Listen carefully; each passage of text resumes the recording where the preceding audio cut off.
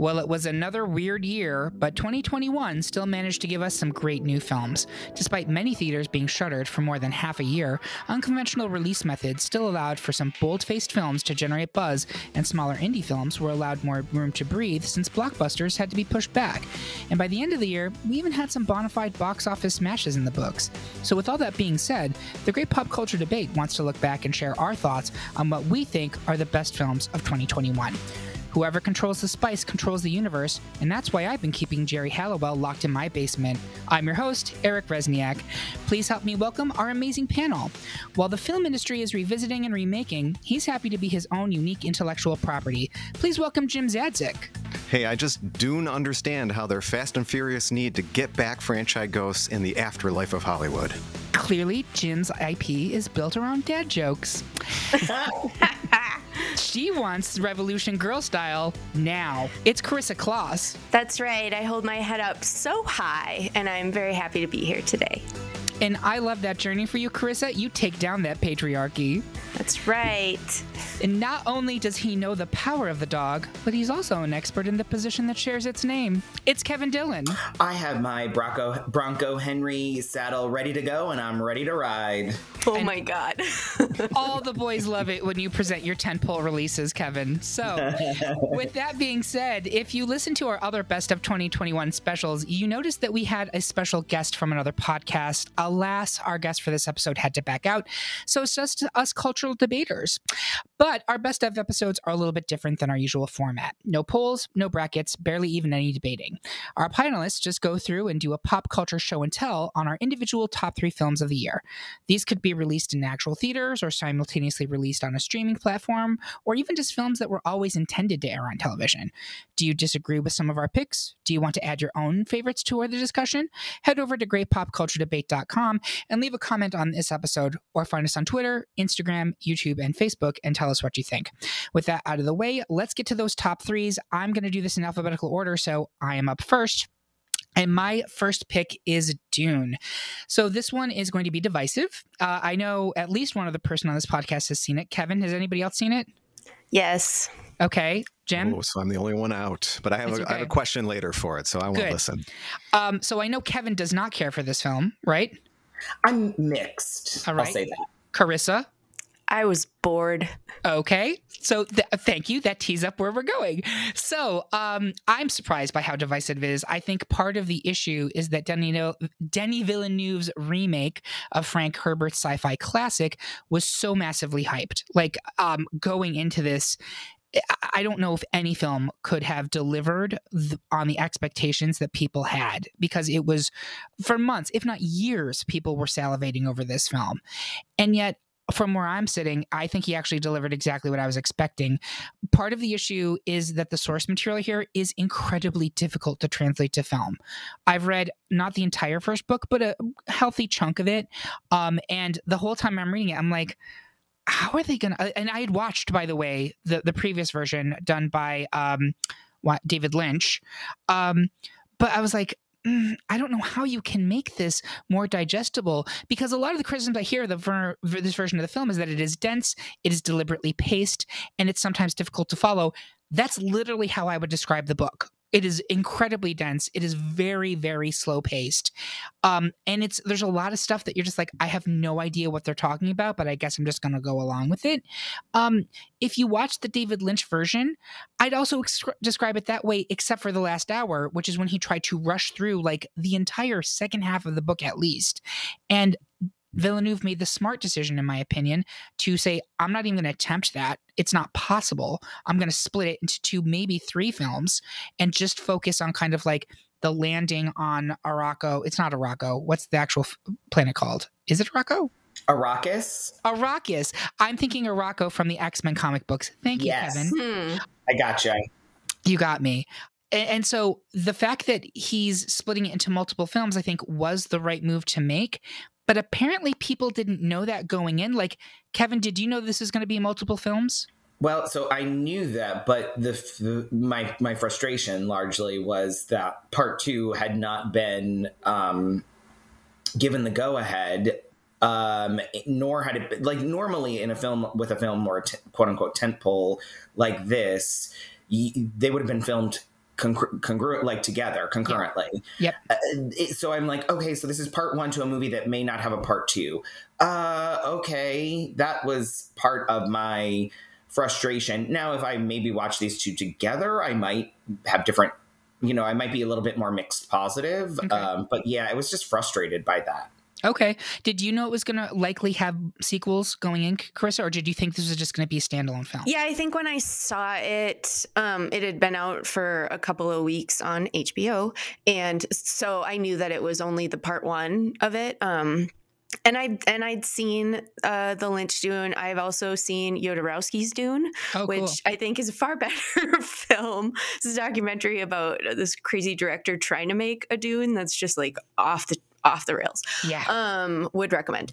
And so I knew that going into it, and I thought it was beautiful. Like, it was gorgeous. But I just got bored halfway through. I was like, I guess I'll just continue, because what am I going to do? But yeah. So you actually are leading brilliantly to my next point, which is what I appreciated the most about this film is the world building that Villeneuve does, because to me, he immediately, I feel like, immersed me in this world, which is incredibly alien and foreign, but it all like kind of makes sense from a stylistic perspective. I think the scenes, the set designs, the tech designs, the costuming is so cohesive and it's rich, and I was 100% transported. I think the cast is uniformly great. I think Oscar Isaacs, who can be a little touch and go with me, but I thought he was really solemn and regal as the Doomed Count. Rebecca Ferguson is amazing, and she's perfect in a very challenging role as Lady Jessica. Stellan Skarsgård is unrecognizable. Like, I was like, who is that? I know that he's the bad guy. His name's Count Harkonnen, and I was like, I can't place it, but he's so familiar to me. It's Stellan Skarsgård, and it like took a moment to click before I got it. And then I think Timothée Chalamet really proves again that he's one of our next great leading men. He totally is able to carry this film, and he brings a lot more layers to the role of Paul than Kyle MacLachlan did in the original, in my opinion. But I'm much more invested in this story than I was when I was watching the Lynch version. So I know that a lot of people were frustrated that it is not, quote, a full film, that it's half a story, possibly a third of a story. But I guess I didn't quite get that, because for me, the film does stand on its own. If you look at the original Star Wars film, it takes Luke from his starting point. He goes through challenges, and then he's left kind of now in this new reality where he's a leader in this rebel alliance. That's basically the same arc as Dune, right? Am I incorrect on this? Yeah, I think it's very similar. I don't think people look at A New Hope as an incomplete film. No, they don't. So it's curious to me that people look at Dune as an incomplete film. And that's just one example. I'm not using it as the only example, but that was a strange criticism to me, because I think it's time, though. Like, back then, that's not what folks were expecting post. You know what I mean? Like, that's not what folks were expecting post A New Hope. They weren't keyed up the way we are now for sequels or more extensions of a universe, or, it was like 1978. So it's like that was lighting the world on fire in a way, because that was new and inventive and creative for that time. Whereas now it's like, okay, like that is tale as old as time. Yeah, and I see that, and I think that's a fair point. I guess if the approach is similar, yes, it's a different time, but since the sequel had not been greenlit by the time this came out, if this is the only part that got made, I still think it stands on its own. I really do. I think it takes the hero on a journey. I think he's transformed by the journey. I mean, this is the classic Joseph Campbell shit, right? And I think it does what it sets out to do. Yes, it's like you introduce a bunch of characters in the last 30 minutes of this movie that I don't get to see any other bits of. You want to see more of them, and that's why I'm like, cool, so you should be really engaged by what's coming in part 2. But it sounds like Carissa, you found it boring. Was it just how talky it was? Was it just the pacing that you found to be just too slow? I think it was the pacing, and I also just sci-fi is not really my jam, and so it wasn't. It had a big uphill climb for me to like it in the first place, and then Yeah, the pacing of it just being so slow, I was just like, yeah, no, you kind of had your chance. And so, yeah. Interesting. I like, listen, everyone's got different takes, right? Different strokes, different folks. In my opinion, I think it accomplished what it was setting out to do. I think it's quite an achievement. I think there's a lot of really brilliant choices here, and I personally did not feel let down by it at all. And I'm very engrossed in this story, and I'm so curious to see where it goes. So that's my stump on Dune. Your mileage may vary. Jim, you're the only one who hasn't seen it, but Yeah. Kevin, Carissa, did you? Oh, go ahead, Jim. Well, I have a question for all of you. Yes. So my dad, my brother, some friends, they all love Dune. They've read it and they were really excited. And I've heard good things about it being accurate to the book. For me, just kind of, it hasn't been something that I dive into or anything like that. So I've kind of skirted around it all this time. My question to you is, if I do want to dive in, should I wait till part 2 comes out and watch it all together? In my opinion, I would wait until part 2 is about to come out, and then I would watch this and then go into part 2. However, I will also say that I watched it at home on HBO. We have a gigantic television. I imagine this film in an IMAX setting would be incredible because the vistas, I mean, there's also like some very cool stuff with sound design, especially when it comes to the sandworms and the diggers. I think that might be the ideal way to watch this. But even if you're watching it at home, I think there's no point in you watching it now, knowing that the sequel's coming. Is it 2023 or 2024? I'm going to be honest with you. I don't even think they've set necessarily a production start date for it. So if you want to watch it, Jim, I would my recommendation actually would be to watch it now. Okay. Because that way you can like potentially build the excitement for yourself and be like, I'm in. Or like for me, I will watch the sequel. I will probably rewatch this one just to give it a shot again. It's not a movie that I by any means hated, although the crowd I saw it with, it felt like they were at a Beatles concert and they were going to throw their underwear at Denis Villeneuve. It was a little crazy. And I was like, okay, maybe that soured me a little bit on it. But I just, I'll watch it. I know a lot of people who love this film, and I respect their taste, and it's something where I think I do need to give it a second chance, knowing that stuff. And it probably won't be for a while when that happens for me, but I mean, I say go in, leap on in. I also feel like this is a film that you could watch with your older kids. Like, there's nothing about it that I think is super adult. And if your kids like sci-fi, I know you're a big Star Trek person. If your kids are interested in sci-fi, it might be like, at least for like Elliot. Sorry, maybe I shouldn't say his name. I'm sorry. No, it's okay. It may be something, although Carissa, you could be like, there's no way like a 12-year-old is going to care about this movie, right? You're crazy. It's entirely possible. Yeah. Well, I've been dealing with that. Like, I'm a Star Trek fan, and how to introduce the kids to it. I've been holding off because I'm like, well, it's more of a, the stuff that grips me is more the philosophical talky stuff, and that's not going to grab a kid. So you're right that I think that finding the right time to introduce it. So maybe we'll all watch it together before the second one comes out or something like that. Well, there you go. So with that, I'm going to pass the baton to Jim for your first pick. Sure. And well, that's a good transition. As I prepared for this, I found that this might turn into a therapy session for me. I'm going to lay back in my chaise lounge here and get into it. As we already mentioned, I have kids and 3 lovely boys, all under the age of 10, and that dictates a lot of my time. I'm lucky to have an hour or even half hour to like dive into something that's grown up with my wife. And with COVID, there's even less time for things like date nights and getting out to the theaters for us. And so that's changed things. And then also in the Patreon episode, we talked a little bit about how even the cinema has changed in the world of internet properties. Like, they know that people have read Dune and they're going to get in and go see it. And does that change things a little bit there? And so I find that I'm really, really excited about things that are unique or a little different and not just revisiting things. And so, but then again, last year I didn't want to go to the Oscar, I didn't want to watch all the Oscar films because they seemed a little too depressing for, the times that they are. So a lot of, changing and how maybe I feel about film, but also about the world changing a little bit too. So with that in mind, I'm going to start with the favorite kids movie in our house. So at first I was going to say, man, my favorite films of the year in terms of kids films are Paw Patrol movie and the Clifford movie, because they babysit my 4-year-old really well. Turn it on, he's hooked. Somehow they have this magic where he does not get bored of watching them 1,000 times over. But no, not really. The best film that we saw that would maybe fall into that category, in our opinion, is the film Luca, the Pixar film Luca.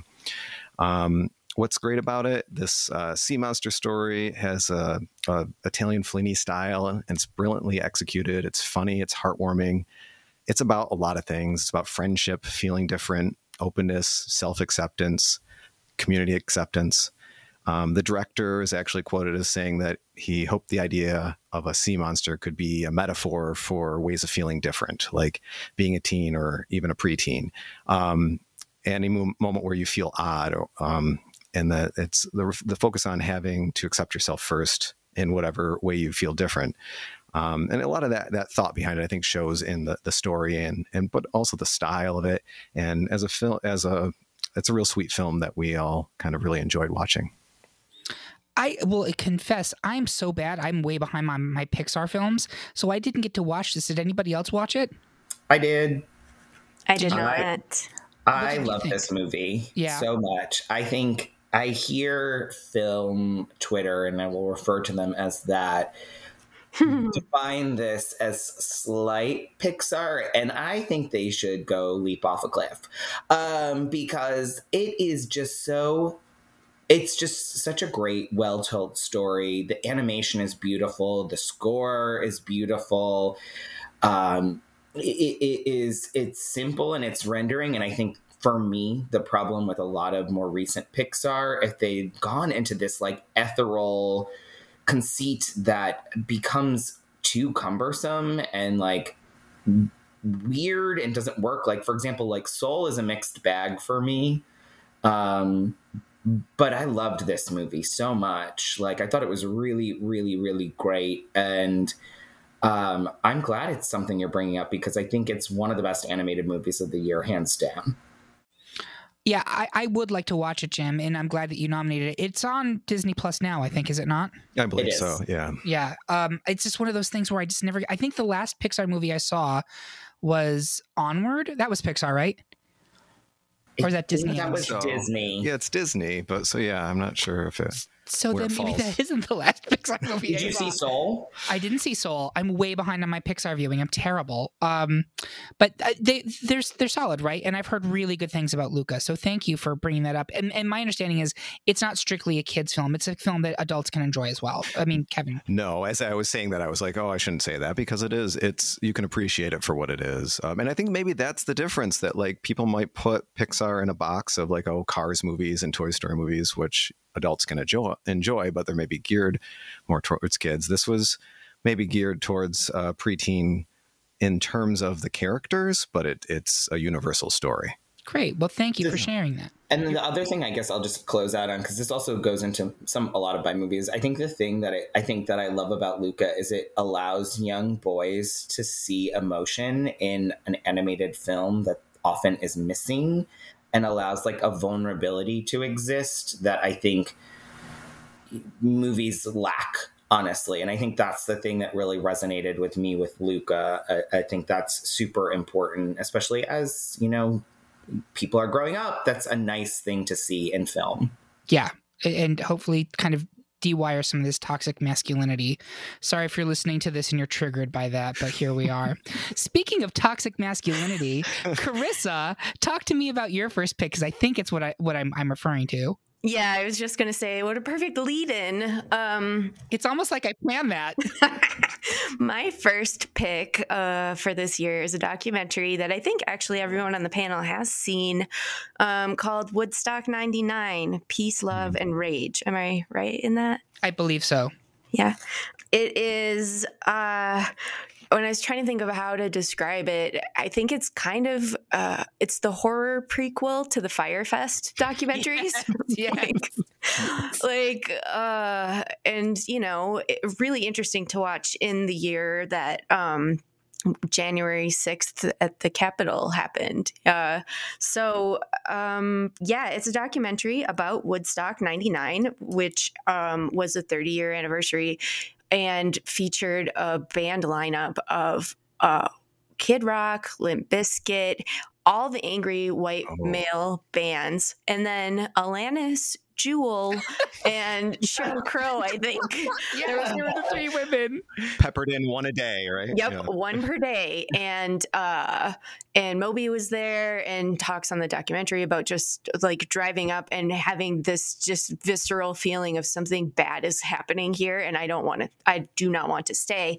And the documentary just it uses a lot of the MTV footage from the time, because you could pay-per-view to watch the weekend if you couldn't go. And I was just out of high school. I was a new adult, and I really wanted to go, and I couldn't, and was really bummed about it, and also didn't have access to MTV, so I couldn't watch that stuff. But I remember learning throughout the weekend that it was not actually a very fun time, and feeling kind of grateful that I did not go. And so now, as a much older adult, being able to see the footage of what actually happened, I'm horrified. It's such an interesting cultural point where it happened, because it kind of was the first distillation of all of this angry white male energy with nothing, for no reason, and with no place to put it, and just being able to watch it unfold over a weekend of them just, taking over. It was also kind of the start of the Girls Gone Wild moment, and the sexploitation of the women that is there is just horrifying. And then the sexual assaults that happened. The venue was just horrifically terrible.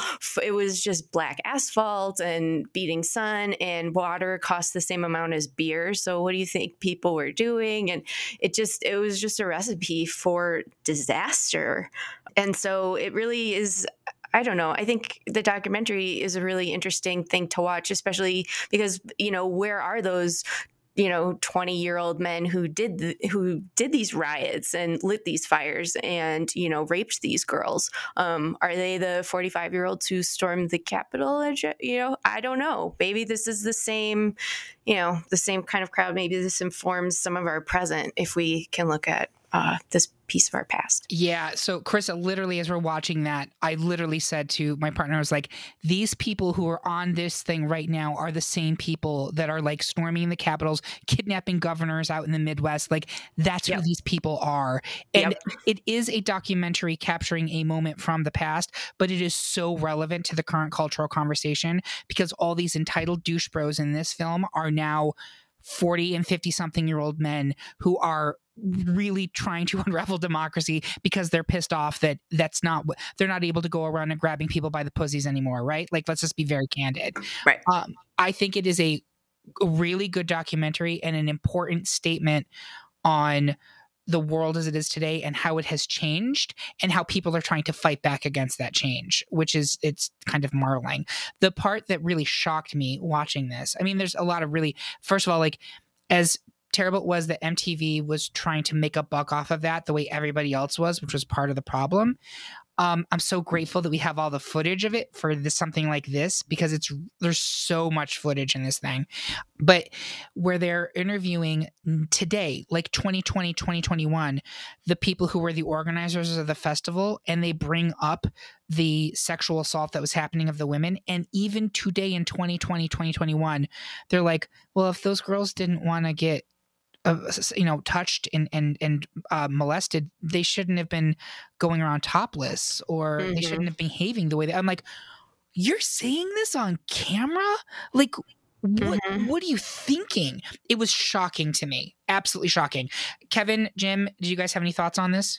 Yeah, my wife and I watched it, and it was, on my list of possible ones to talk about, but honestly, I rated it a little lower because it was just uncomfortable to be there. And I question the documentary's heavy-handed thesis a little bit. like, for example, yes, that all that footage was captured for pay-per-view. Did they reach out to the people who were topless about if they wanted to be in this documentary? Oh, I'm sure they did. I think they didn't. I think you signed over your rights. And so while it is, pushing that narrative, it is still kind of doing some of that stuff by making that so in your face, because it is every shot they have possible they put in that film.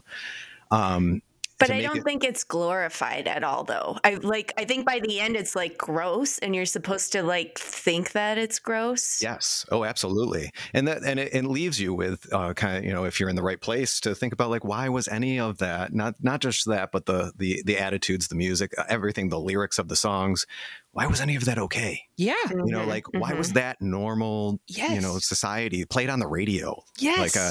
I turned on I was like, I used to listen to Prodigy. I'm going to turn on that album. And it smacked my bitch up. And it's like, why did I ever listen to that song and sing along to it and not think like, I shouldn't be saying these things? And, it just was a different norm.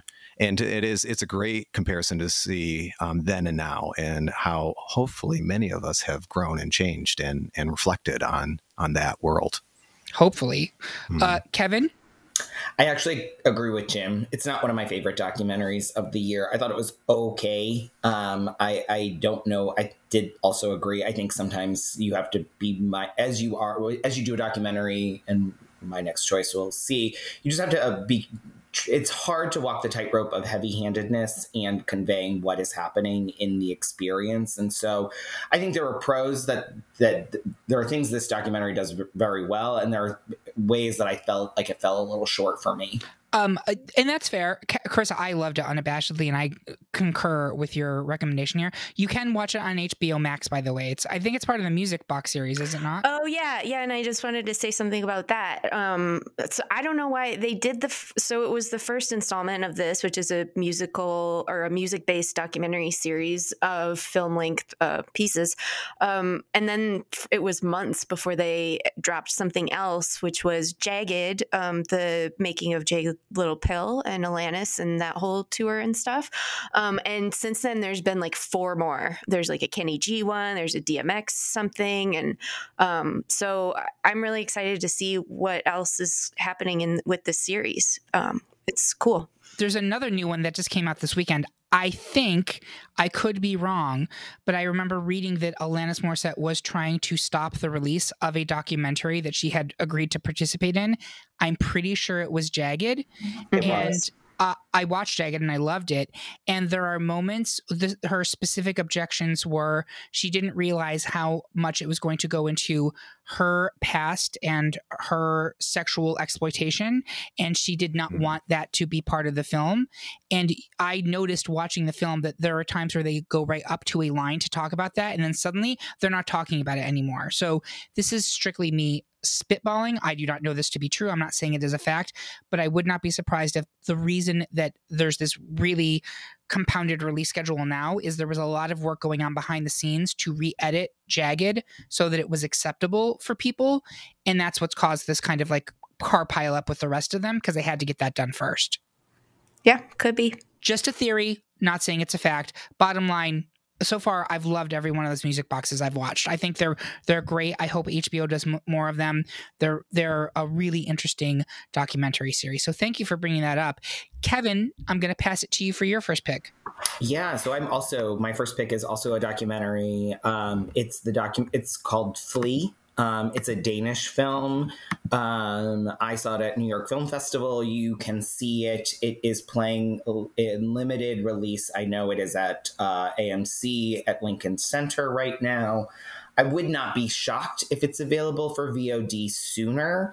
It is from the studio Neon, and they have been releasing their international features a little bit earlier in VOD.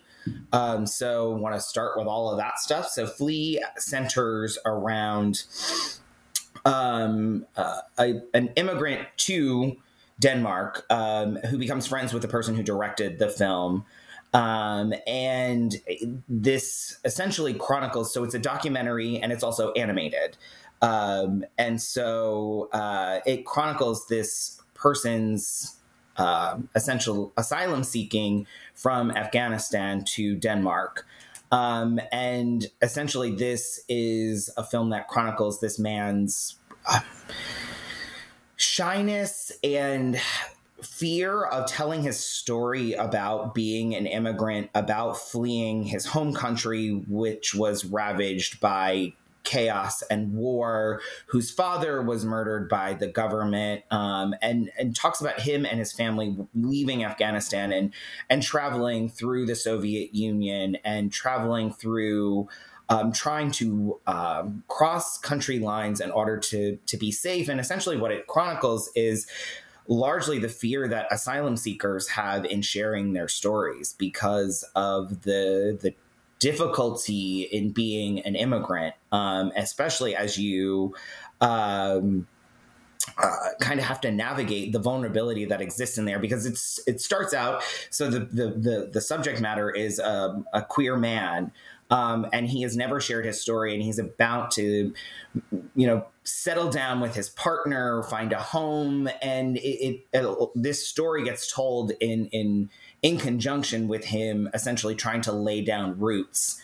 And when I tell you I sobbed at many points in this film, I did. It is beautiful. The animation, while not necessarily the strongest part of this, is not necessarily the main premise of this. It's just so beautiful. And the music throughout, there's a lot of like really great 80s pop music that exists. So I know it sounds like it's sad and it largely has very sad moments, but it kind of helps tell this story of this person figuring out how to have this journey throughout this time and falling in love with someone. So there's one part of the movie where he meets someone and can I be vulnerable? And it's a lot about that. And the center on being queer and being an immigrant and telling your story. It's one of the most beautiful films I have seen this year. And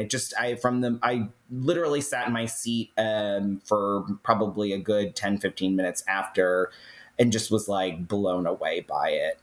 It's pretty powerful. And so it's Denmark's selection for their international feature contender this year. And it could actually be the first film to be nominated in international feature, documentary, and animated feature at the Oscars this year. Wow. That's amazing. Has anybody else seen it? No, but it's on my list. I've heard really wonderful things. So that's exciting. Yeah. Sounds really good. I have not seen it yet, though. I have not either. I will confess, I don't think I've said this earlier. I think I saw maybe 3 movies in the theater this year. We're still being very hesitant about going back into the theater due to some other issues. But I'm eager to get back in to see these types of movies because it sounds great, Kevin. So thank you for sharing it. Yeah. With that, we are actually going to take a quick break and we will be right back for round 2 of our picks after these messages.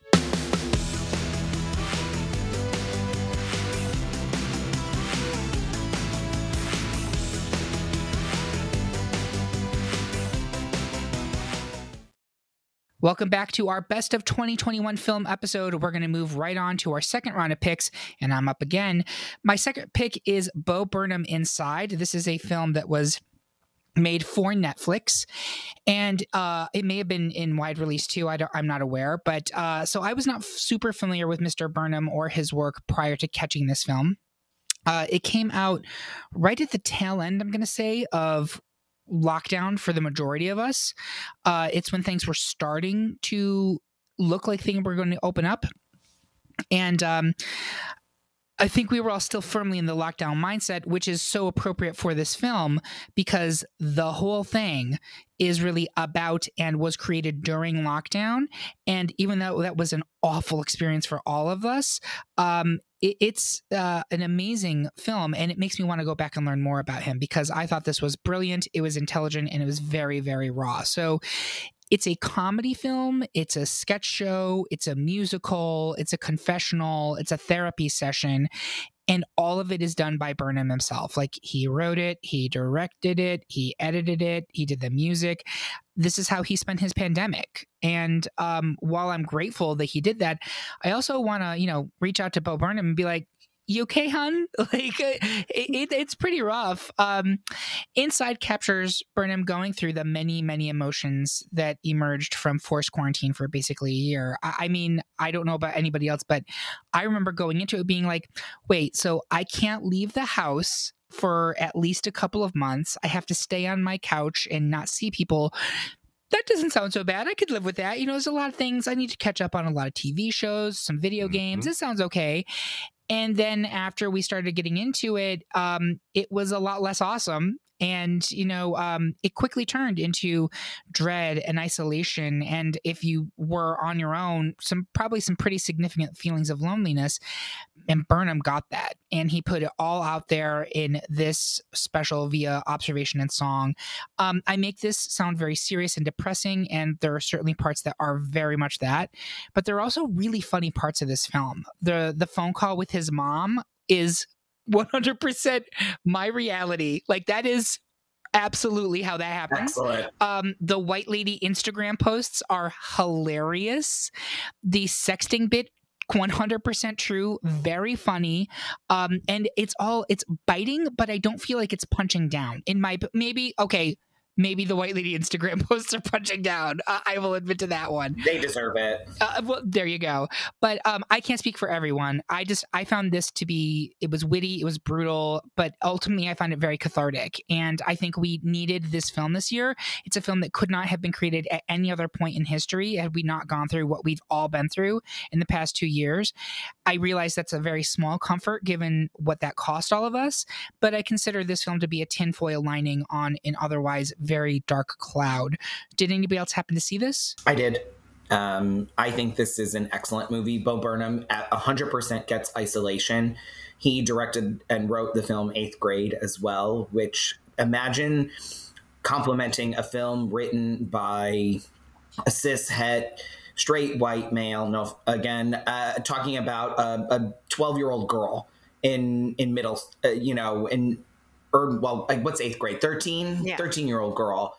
And actually getting it, and getting the perspective of that person. Because it's harder, but he gets that. And this kind of is a continuation of his filmography, if you will. He's just a really intelligent, his comedy specials are great. And this is, I think, a next level for him. He just really is incredibly talented, and his songs are really great. He's nominated for a bunch of Grammys for the songs that he wrote. He's the real deal, and he's really great. I really love this film. Did anybody else happen to see it? No, but I also, for whatever reason, a failing of mine is I don't push play on stand-up. And for you telling me that it's a mixture of things makes me much more interested. I like the idea that it might go different places than what I was expecting in the first place. Yeah, and honestly, Jim, it's funny you say that because when I first saw it, I also was like, is this a stand-up thing? And it's not. It's I would not even really clarify it as stand-up because he's not standing up in front of everybody. It's recorded in what appears to be like his shed. So, yeah. That sounds awesome, actually. It's interesting. Carissa, did you see it? Or I have not, but I've been hearing nothing but wonderful things all year about it. I feel like I have to be in the right mindset as somebody who does live alone and did go through a lot of feelings of isolation and loneliness during the pandemic. I just felt like I needed to make sure I was in a solid state before diving in. So I totally get that, because if you listen to our Best of 2021 TV edition, someone nominates It's a Sin on HBO, and I was like, I really want to watch it. I'm very interested in watching it. I have not been able to do that because, I'm not going to say I lived through that. That was a little bit before my time, but I was close enough to it that it's like radiating pain to me. So I need to be in the right place it sounds like it's kind of similar for you. So yeah. With that being said, I'm going to pass it over to Jim for his second pick. All right. Well, I think, and that's a good transition. Well, first of all, I'm not a completist of the podcast yet. I'm sorry, guys. You're fine. I'm slowly digging in the back catalog. And, again, it's hard for me to listen to you vulgar animals using language in front of my children. I can't be playing it, So true. Yeah, it's true. So I thought, my pick that's been on my list for quite a while that I wanted to talk about is In the Heights. And I thought I would go back and listen to the the episode on Tony winners for Best Musical. Eric's laughing because he knows he eviscerated it. He was arguing so hard that I am kind of afraid to talk about this film. No, this is a safe space, Jim. But there were a lot of great things other than what Eric said about this film. And, in that episode, so I think it'd be redundant to say some of the things that were said there. I would encourage listeners to go back and listen to that episode if they have not. It's really fun. But, I don't want to bring those feelings up in you either again, Eric. You are good. I've gotten them out. I've let out the poison. I'm good to go. But, well, see, here's the thing. The reason it's been on my list is because there are some things that have been created this year that I'm just happy they exist, because some people would not be able to experience them in any other way. I had heard of In the Heights. I have not been able to get out to theater to see it performed. Even if it was in the theater and not streaming, I wouldn't have been able to see it in our situation. And the fact that I was able to see this show full of life and energy and interesting story and all, it was, in my opinion, it came across more than what I expected of it, because I had heard such great things, the Hamilton time and things like that. And so I was thankful to have the opportunity to see it. And it really did just kind of bring a whole bunch of joy into my viewing of it, I think, and to my life. Kevin, you were the one who defended In the Heights on that Tony episode. What did you think of the film?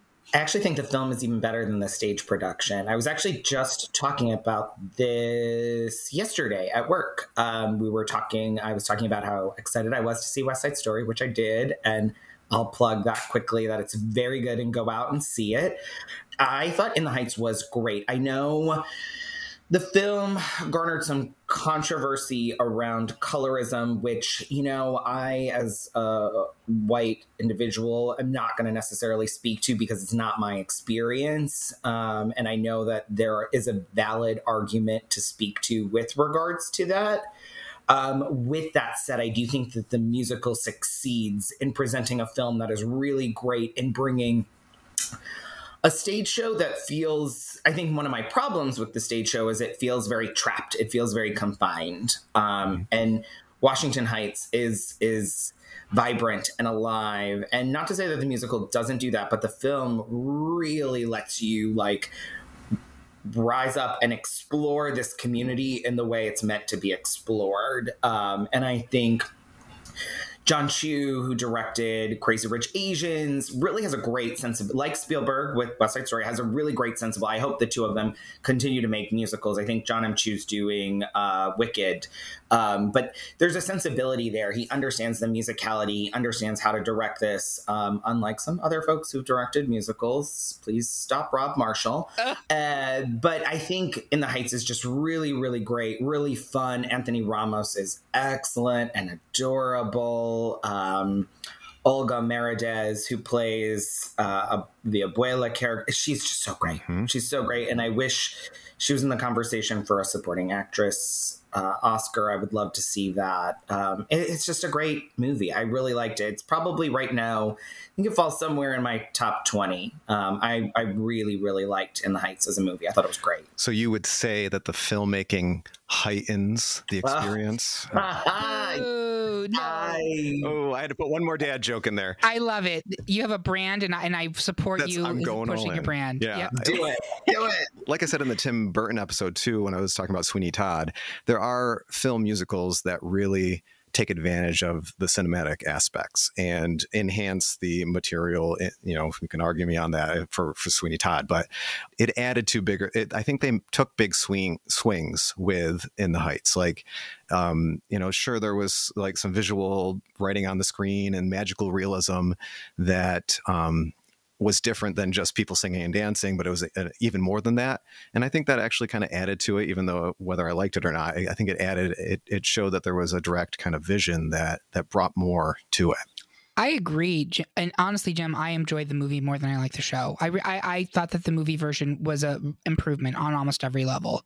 So I know you were afraid that I was going to come for you. Not at all. I think it's a really good pick for this year. I am dismayed at how, at least what I read, kind of the film kind of Twitterverse, it likes to use In the Heights as a punching bag, and I don't think it's deserving of that. I really think if you look at it on its own, I'm not going to argue that it was a huge success, but I do think that having the release on HBO did allow a lot more people to see that movie than maybe otherwise would have gone to see it.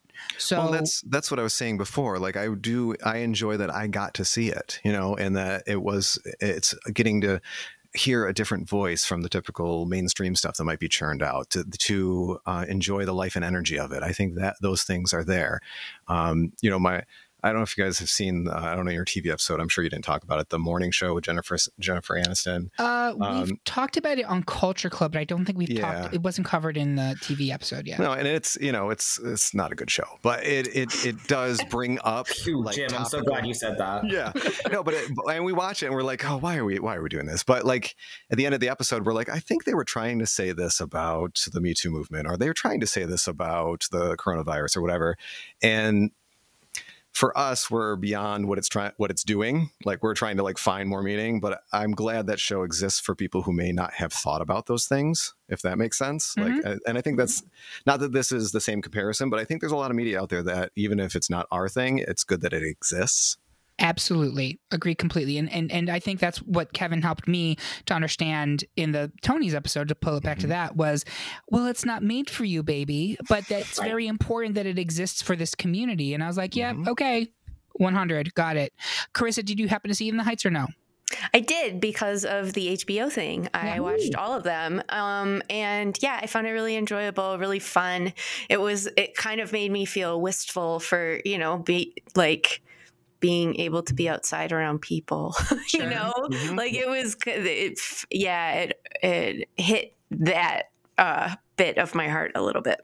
But yeah, I thought it was fun and good. And I loved, the energy and the color. And 2021 is, and I know you're going to talk about something else, Eric, I think, is the year of the musical. Like good, medium, bad, like we have it all. And it's kind of exciting to me. Like there have been musicals like this, which I really enjoyed. Musicals I hated. Annette, oof. And but to have all of these musical films exist, I think for any film lover is a treat. Agreed. And if you haven't listened to our best movie musical episode, I think that was season 2 or 3. I can't remember. I can't keep up to date. I think it was 2.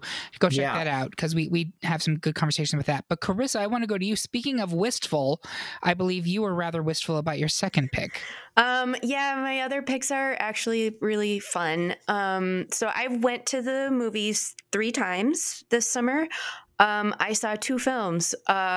I saw Shyamalan's Old, and then I saw The French Dispatch 2 times. So, but you liked it, I'm guessing. I loved it. It's Wes Anderson's 10th film. It's the first one since his last one, which was I Love Dogs, and it's brilliant. It's gorgeous. His stuff always is. I'm such a Wes Anderson super fan, so I'm already biased toward it, but I thought that there's a lightness to this film that's kind of missing in the last 2. It gets a little heavy. There's not to say that there's no deaths in this one, because there are, but it just feels, I don't know, everything feels a little lighter, and it's just so much him doing everything he does best. And so just to give you a taste, the town in France that is the dispatch office of the Kansas newspaper is called Ennui-sur-Blaze. And there is one section that's a youth uprising, and their slogan translates to "The children are grumpy." Like, it's just, there's Owen Wilson on an orange bicycle in the first 5 minutes, and I sobbed the first time I saw it. I could not contain the joy of finally seeing this film, which has been in the works for a long time, and being in the theater and feeling safe enough to be in that atmosphere at that time. And it lived up to all the expectations. It's gorgeous. The cast is incredible. Everyone is in it. Everyone. Tilda Swinton plays this amazing art critic. Benicio del Toro is like this crazy painter. Frances McDormand is the reporter who's helping the grumpy children rewrite their manifesto. Like, it's just, and it's Timothée Chalamet is in it with the best hair. It's so great, and I loved it so much. I used to absolutely adore Wes Anderson movies, and I kind of got a little bit not tired of them, but it was just like, are we going anyplace different? But you are making me want to check this one out. I will tell you that right now. Yeah, he flexes some really fun muscles. There's like, it's in color. Parts of it are in black and white. There's some animation. There's some like freeze frames, but everyone is just holding still and just panning over these crowds. It's incredible. And he's just like having fun. And Bill Murray is just like the editor that everyone wishes they had. Like, it's lovely. So much about it is just lovely. And talk about world building, it's just every shot incredible. I'll give you another reason to see it. Tilda Swinton essentially does a Barbara Walters impersonation. Oh. So she's my favorite in the whole film. She's my favorite. Right. I'm stumping for a Jeffrey Wright Oscar nomination for this film. Yes. He's incredible in this movie. You're right, Carissa. This was one of those movies that, like, it was shown at Cannes in competition, and what I had heard kind of disappointed me and bummed me out a bit, and because it got like mixed positive, I would say. And then when I saw it, I was like, this was great. This was really, maybe not his best, but it was really good. And like, it's his best in a while, for sure. Yes. Yeah. It was just really good, different lane for him. Mm-hmm. Yeah. And it's just so wonderful. And especially in this year. And so the part of why I went to see it again is because of how rich every single shot is, and the first time I was kind of like shorting out with joy, crying. So seeing it again, I was able to pick up on a bit more and really kind of like spend time just drinking it in. It's lovely. Yeah, you've definitely sold me. So I definitely need to check that one out. I don't know when it's coming to home video at all, but I have every intention of checking it out. So thank you, Carissa. Yeah, go see it. Jim, you didn't see it, did you? It's on the top of my list once it's streaming. There you go. Yeah. Same. Kevin, your second pick? I am going to go with Drive My Car as my second pick. So Drive My Car is a Japanese, this is going to maybe throw some people off. It's a 3-hour Japanese film. I'm going to lead with that. But when I tell you it was the breeziest 3 hours I've ever sat in a theater for, I'm not lying. So it's directed by... I'm not going to be able to pronounce his first name, so I will say a director with the last name Hamaguchi. He essentially takes a Murakami Japanese short story and Chekhov and brings these two pieces together and creates a story about an acclaimed theater actor who navigates grief, loss, and explores his own vulnerability without giving too much away. It explores his relationship with his wife. It explores their experience of losing a child. If you haven't gotten the pick, I apparently like bummer movies, but that's just, I'm able to manage my emotions, I guess.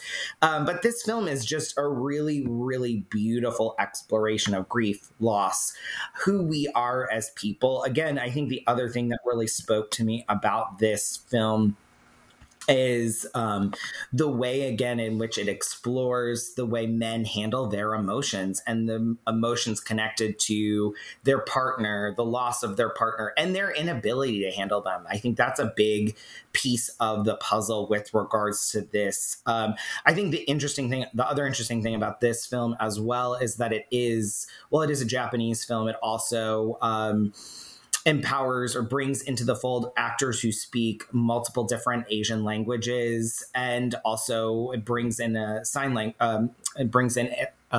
language as well. And so it is a movie about how we speak with one another and how we interact with one another and engage with each other as we explore different cultures, different ideas. And I think the thing that really spoke to me most about this is really the poignancy of the simplicity or the simple experience of just driving a car and being in a contained space, and the vulnerability that we convey as we connect to folks as we're in those spaces, and how do we move forward through them. And I just really loved this movie. I saw it at Lincoln Center 2 weeks ago now, and it is still playing there. And it really is a film that I've every day kind of thought about a piece of the film and why something happened. I will say for most of my movies, I don't necessarily want to spoil plot points, because I think it's important to see a movie like this without knowing some of the surprises that pop up. But what you explore in them is how you handle those interactions and how they impact you the same way as the lead. And I think that's why this film is so successful. I think what's also amazing is Hamaguchi had 2 major films that came out this year. The other one was called Happy Together. Both played Cannes, both played the New York Film Festival. This man is a genius, and you should check out his filmography along with this film when it comes to VOD. And again, this is, I think, also a Neon film. And again, their films will more likely than not be released sooner on VOD. So look for this on VOD if this is not playing in a theater near you. I think it may already be on Amazon Prime. I could be really wrong, but I was scrolling through last night and I thought I saw it because I was like, oh, I know that car. I know that film. But I could be, maybe it was something else, but I swear I thought I saw it. You might be right. You know, Kevin, it's so interesting. I had never even thought about this, but the way you were describing how we allow ourselves a level of vulnerability when we're in a car, which is a contained space, so we feel safe. Mm-hmm. And yet we have that sense of freedom. There is a truth to that, because it's very therapeutic. I have to say, like, I'm in the middle of a job transition right now, and it was, do I keep my car and keep the 30-something minute commute to Long Island every day, or do I get on a crowded subway full of people? And I was like, I find a level of like mental reset in my car commute that I would feel the opposite of if I was taking the subway, where I would feel trapped and claustrophobic, and I never feel that way in my car. So what a weird, interesting idea, and also very Japanese that they would like make that association. You know what I mean?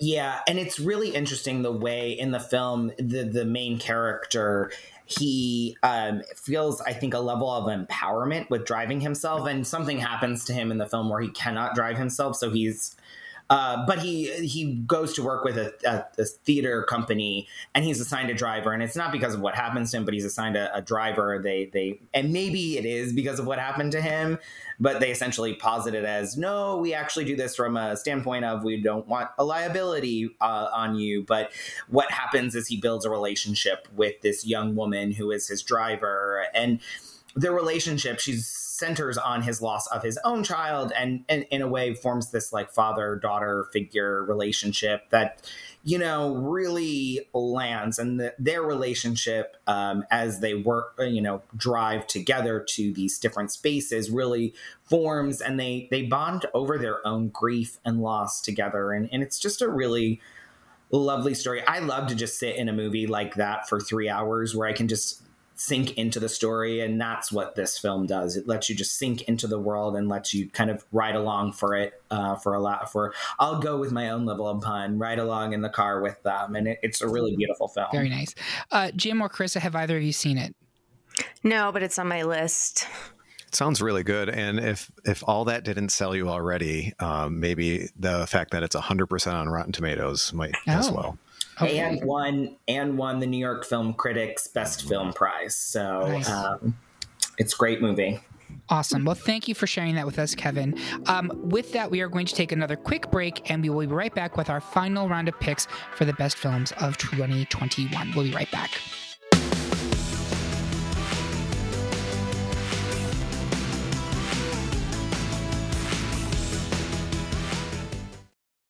We are back with our last round of the Best of 2021 film episode. Before we wrap things up, I want to ask our panel, where can people find you on social media? And I'm going to start with Jim. Well, I can only handle Twitter, so I'm on Twitter at JCZ80. As right. my Carissa? I am on Twitter rarely and Instagram a little more frequently as at Carissa Kloss on both platforms. And Kevin, how about yourself? You can find me arguing with people about film on Twitter at ET Kevin's Mind. And you can find me if you want to do some maybe like DMing on Instagram at Kevin_Dylan_23. He's so tasteful, ladies and gentlemen. There's nothing tasteful about my Instagram. Very tasteful.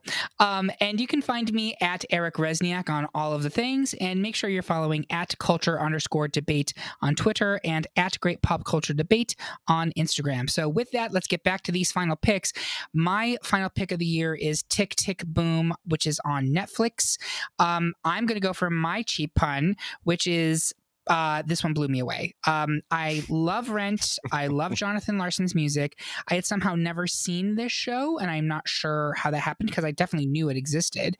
But what Lin-Manuel Miranda, who throwback to In the Heights, earlier pick, has done here as a director is just spectacular. I think he knocked this out of the park. I don't know if it was his directorial debut. Kevin, do you know that?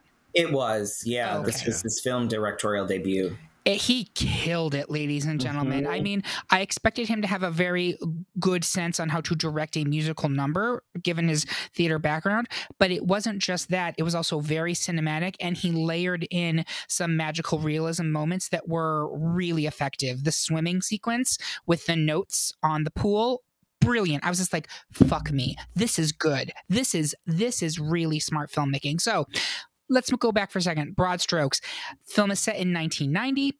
Tick, Tick, Boom is an autobiographical musical about a young aspiring playwright, Jonathan Larson, who is incredibly talented but can't seem to break through the machine that is Broadway. He is finally getting his chance to do a showcase of the very high concept musical that he has been toiling on for years. But it is missing a key song in Act 2, and he's out of ideas and quickly running out of time. His girlfriend Susan wants him to give up and move with her to the Berkshires. Like, come on. His best friend has a big secret that he's trying to tell him, but Jonathan can't hear it.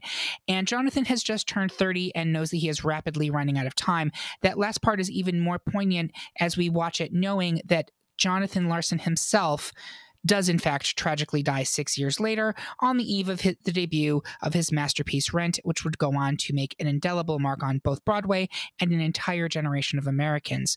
So you cannot talk about this film and why it's so great without immediately mentioning Andrew Garfield, who plays the role of Jonathan Larson. Was I the only person who did not know that Andrew Garfield could sing? Did anybody else not know this? No. I didn't know it. I don't think I knew he could sing. I knew he had done theater. I knew he had done plays, but I don't think I knew he could sing. And not only can he can sing like that. Like, yes. He's terrific, ladies and gentlemen. He's just incredible in this film, and it was a great year for him. I mean, it was a shitty year for most of us, but Andrew Garfield had a great year. This and The Eyes of Tammy Faye, like he's been, and of course, allegedly, we don't know this for sure, but allegedly is part of the new Spider-Man film that should be out by the time that this is airing. It was a real return for prominence for him, and honestly, he should be getting a lot more leading roles because he just crushed this. He's so good in this movie. Robin DeJesus is remarkable as the best friend Michael, incredibly raw in moments. Their chemistry is great, frankly. Like, I believe them as longtime friends. Yep. Vanessa Hudgens isn't given a ton to do as a character, but she's great in her singing roles in Hollywood. It is time to give V. Hudge the leading lady spot that she's clearly ready for, because she's a delight in everything she appears in. We rewatched Rent Live. It's on Amazon Prime over pandemic, and she's great as Rizzo, and she did that like a week after her father died. Amazing.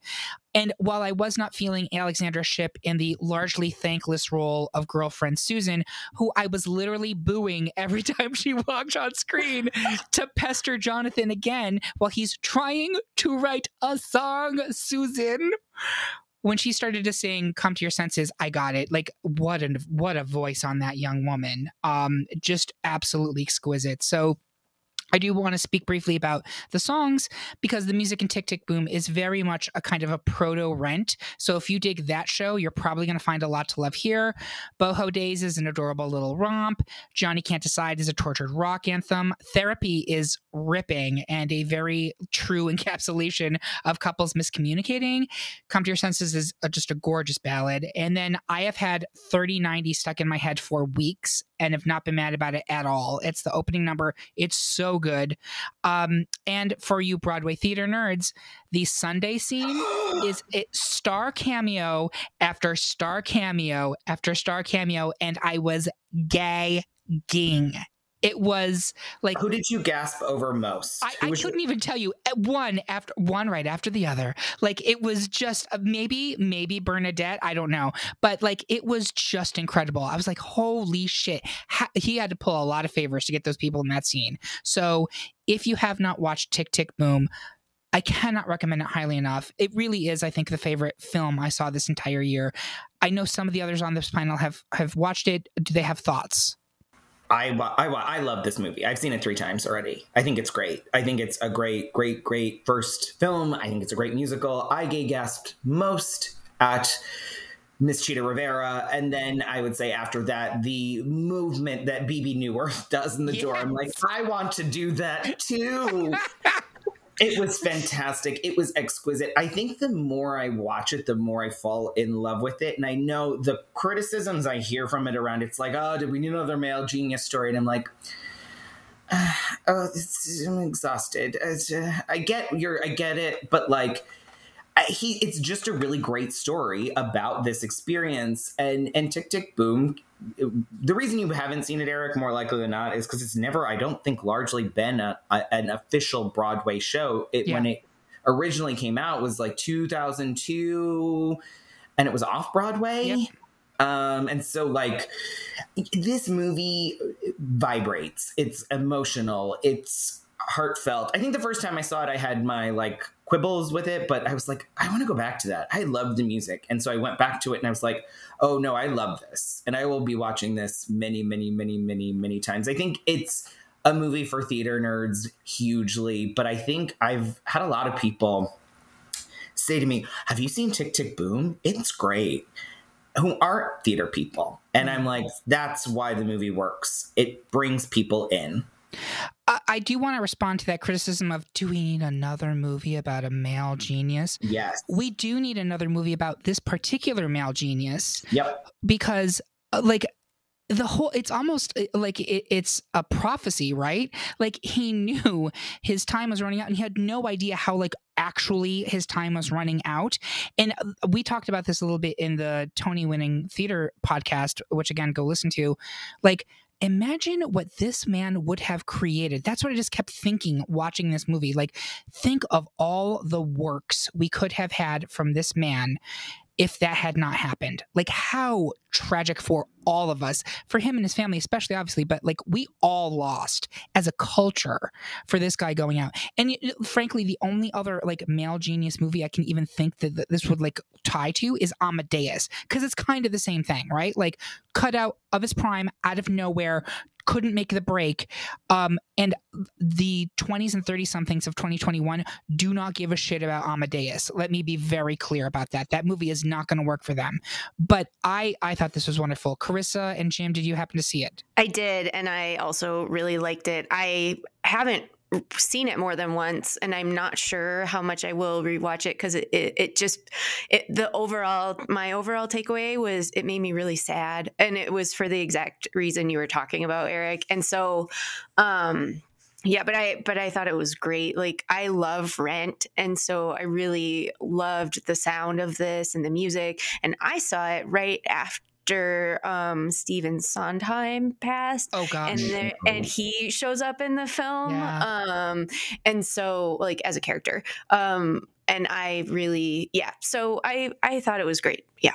Jim, have you seen it or no? No, it sounds good, and I'm going to check it out. Yeah, it's right on Netflix. So easy to find, folks. You have no reason not to watch it.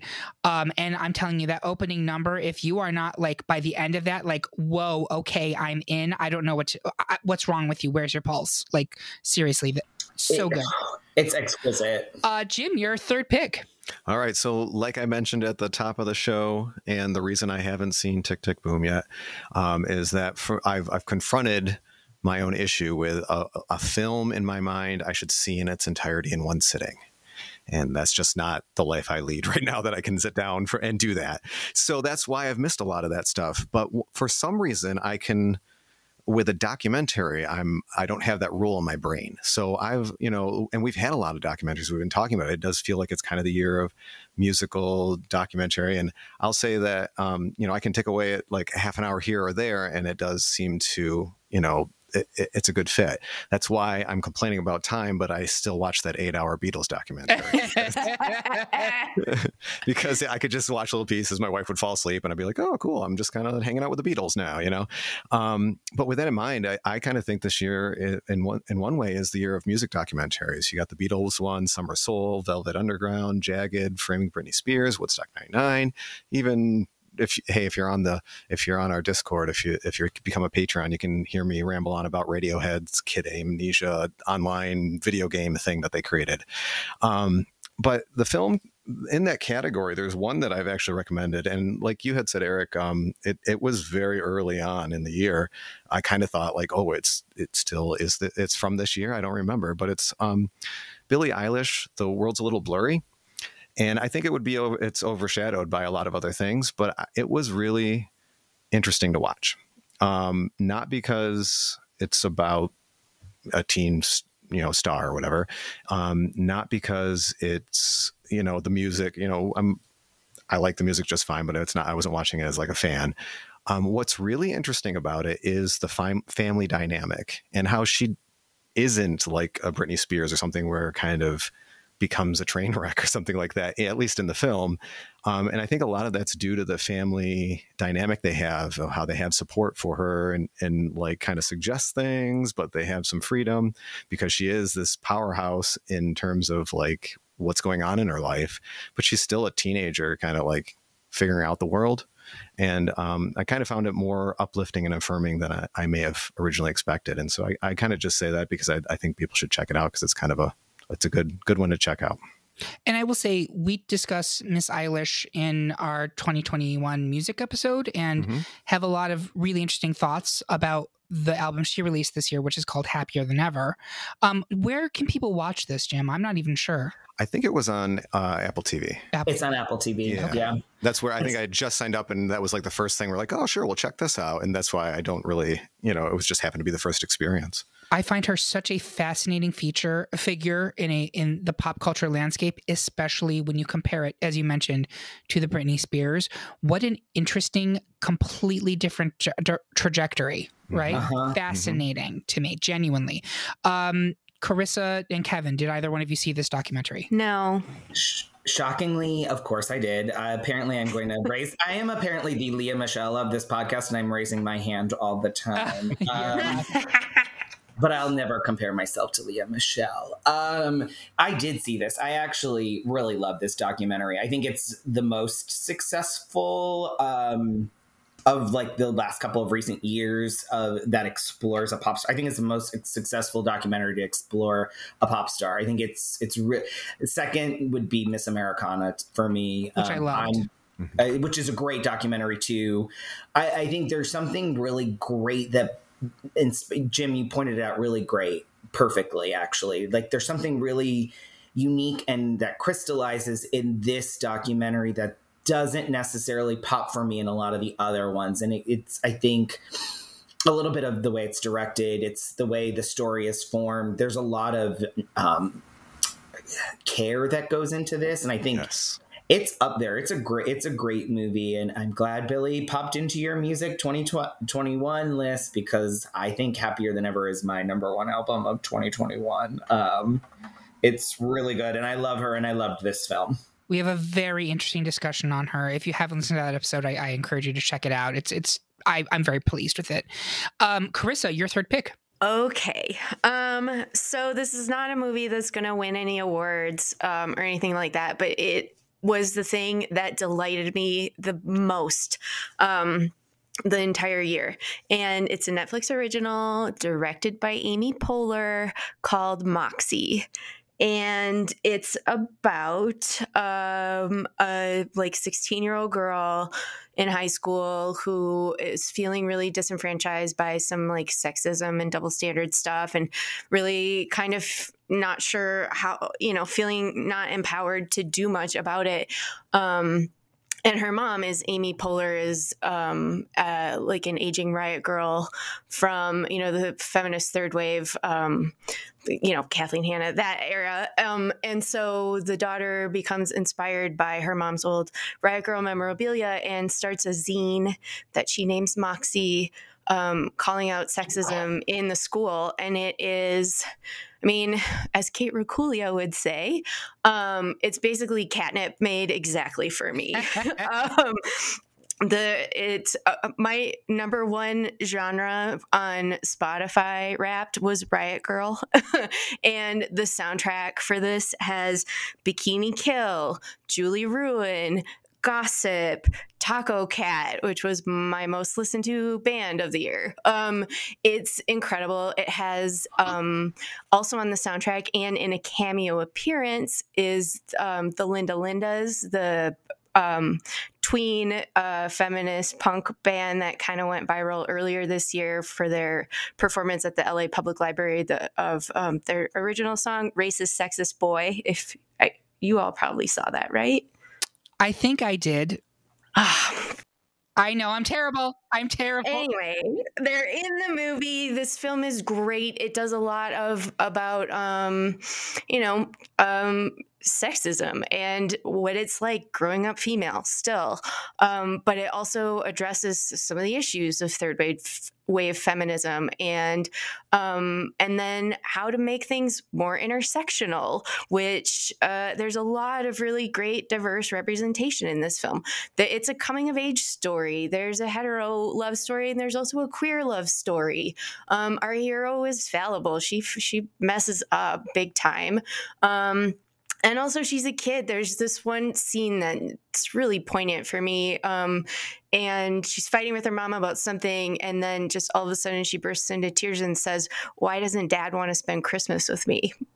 Like, right? And it just gets you, right? And it's like, oh yeah, this is a kid who's dealing with her own insecurities while she's also trying to like empower her classmates to stand up for themselves and the stupid dress code, and the, the white boys who are really controlling things and bullying everybody. It's great. It's so great. And I just it was my favorite thing. I've watched it at least 3 times this year. So yeah, I loved it. And I think if you like teen movies kind of in the vein of Easy A, this is that for sure. Ooh, okay. Have either of the other members of this panel watched Moxie yet or no? I have not, but that last thing that you just said just sold me. You had me at Amy Poehler. Yeah, it's very that. It is very that. And it also talks about, there's the friendship between our main character and her best friend since kindergarten. And when you're 16 and you're different people, how do you deal with that, with an evolving friendship, or, can it evolve as you evolve? It's really, it's great. It's so great. I'm so glad that you shared it because, I know that you had nominated it for Culture Club, which, by the way, if you're not following us on Twitter, every Saturday, all of our panelists suggest their favorite thing that they are experiencing in pop culture this week. And that, I think, is one of your first nominations for Culture Club. Yeah. Yep. So I remember seeing you nominate, but I'm glad you're bringing it back. It sounds really cool. So thank you. It's really cool. It's really fun. And then the Linda Lindas, and yeah, the soundtrack is great. Rebel Girl, they cover Rebel Girl. Yeah, it's really fun. Jim, have you seen it or no? No, I'm a big fan of the mind of Amy Poehler, so I think I was sold just when you said that. Yeah, and amazing. she's great in this too, as the divorced mom of a teenage girl that she can kind of relate to on an adult level, but then sometimes she has to parent. Their dynamic is really interesting and cool, I think. Awesome. Thank you. That's great, Carissa. And Kevin, take us home. Your final pick. Okay, so before I go into my final pick, there was no order necessarily to 1, 2, or 3 of mine. I will say that because I think they swap daily for me. But I figured I would close us out with some Jane Campion. So my final pick is The Power of the Dog. The Power of the Dog is a film that is in some theaters still, I think, across the country. Probably very few maybe at the point that you all hear this, but is on Netflix, and it is it's a film that I've tried to think of a summary for a while without spoiling the general conceit of it, because I think it is a journey that I really would prefer folks go into blind, because the way it unfolds is so masterful. So it takes place in rural Montana in the early 1900s. It is a Western and centers on these two brothers played by Benedict Cumberbatch and Jesse Plemons. And they are ranchers from a wealthy family. In fact, it's talked about that Benedict Cumberbatch's character, who's playing this like gruff and tumble, like more stereotypical, like quote unquote cowboy, went to Yale. But they are from a wealthy family. They conceit with the governor. But what happens at the beginning is they are staying at this home, and Jesse Plemons' character meets Kirsten Dunst, whose son is played by Cody Smith McPhee.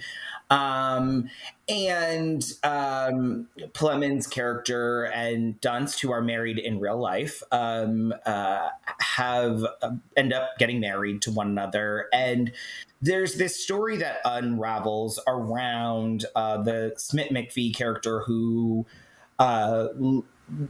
represents the non-traditional masculinity and Benedict Cumberbatch's hyper represented masculine persona, and just unfolds from there. And that's all I'm going to say from a summary perspective. But for me, the reason I am a huge Jane Campion fan. All of her films are actually on Netflix now. So if you're not necessarily familiar with her filmography, she's not someone who makes movies a lot.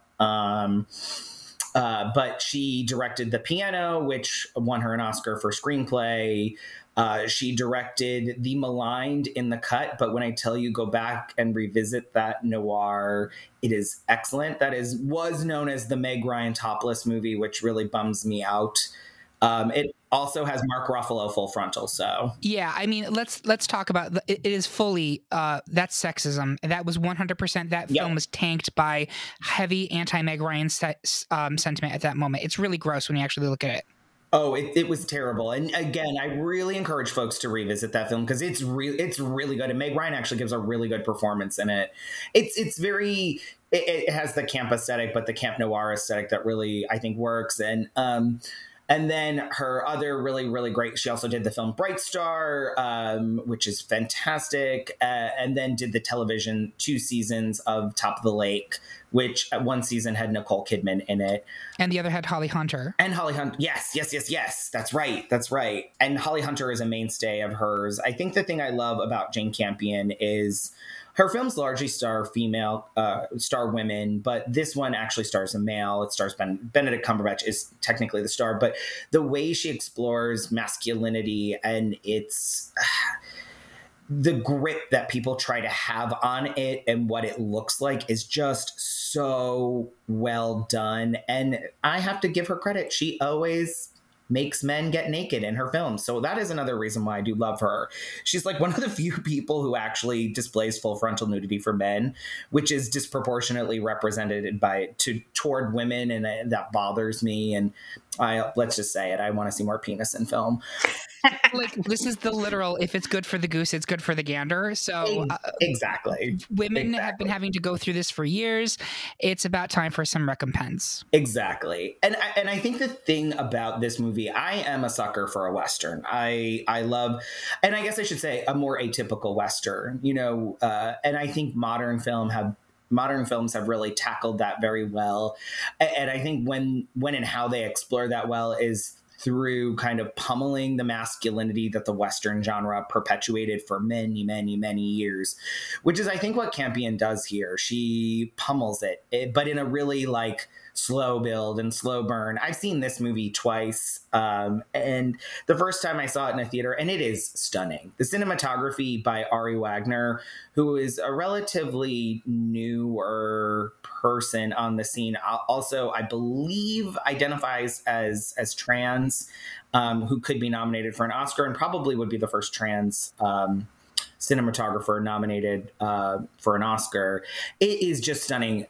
Talk about, they filmed this in New Zealand, and when I tell you, I've never been to Montana, so I don't know, but I felt like I was in Montana, and it was just so beautifully shot. The score by Johnny Greenwood, who largely scores a lot of Paul Thomas Anderson, Johnny Greenwood also scored Spencer this year. The horror twangs and horns and musical instruments that he used to build up the tension that ultimately ratchets in the end is just flawless. Kirsten Dunst has this beautiful pink top and gray skirt that just sings. Like, I love a movie that has this like pop of color in a woman, and it's an outfit that I want to wear for Halloween next year.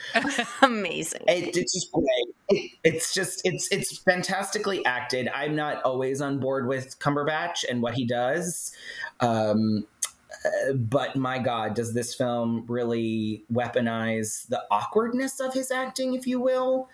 And Cody Smith-McPhee, when you watch it when I watched it the second time, I was just like, holy shit, this kid is really good. Like, I was going to use a word and I don't want to because I don't want to split, but it's really, whoa, wild. And then Dunst and Plemons are just excellent. It's just across the board a movie that I recommend to people, and I can't stop thinking about as well. Same with Drive My Car. I cannot stop thinking about it. Chris and Jim, have either one of you seen this? No, I have not. And here's what I got a question for you. So I would say perhaps avoid Westerns. It's not our genre. Would it be something that I would enjoy if I'm not really a huge fan of Westerns? It doesn't feel like a Western to me. Like, I guess so I have seen it. And I mean, that's the setting in this ranchers, but that's not what it's about at all. It's really the relationships between these people, and how strained Benedict Cumberbatch's character makes. He makes everything really uncomfortable for everyone, and eggshells walking, and it's really stressful. So for me, Jane Campion is a little hit or miss. And this one I thought was okay. I liked it. The thing that I don't like watching with her stuff is the cruelty of her men is just, I don't really want to see that because they're awful. Like, I don't enjoy the piano.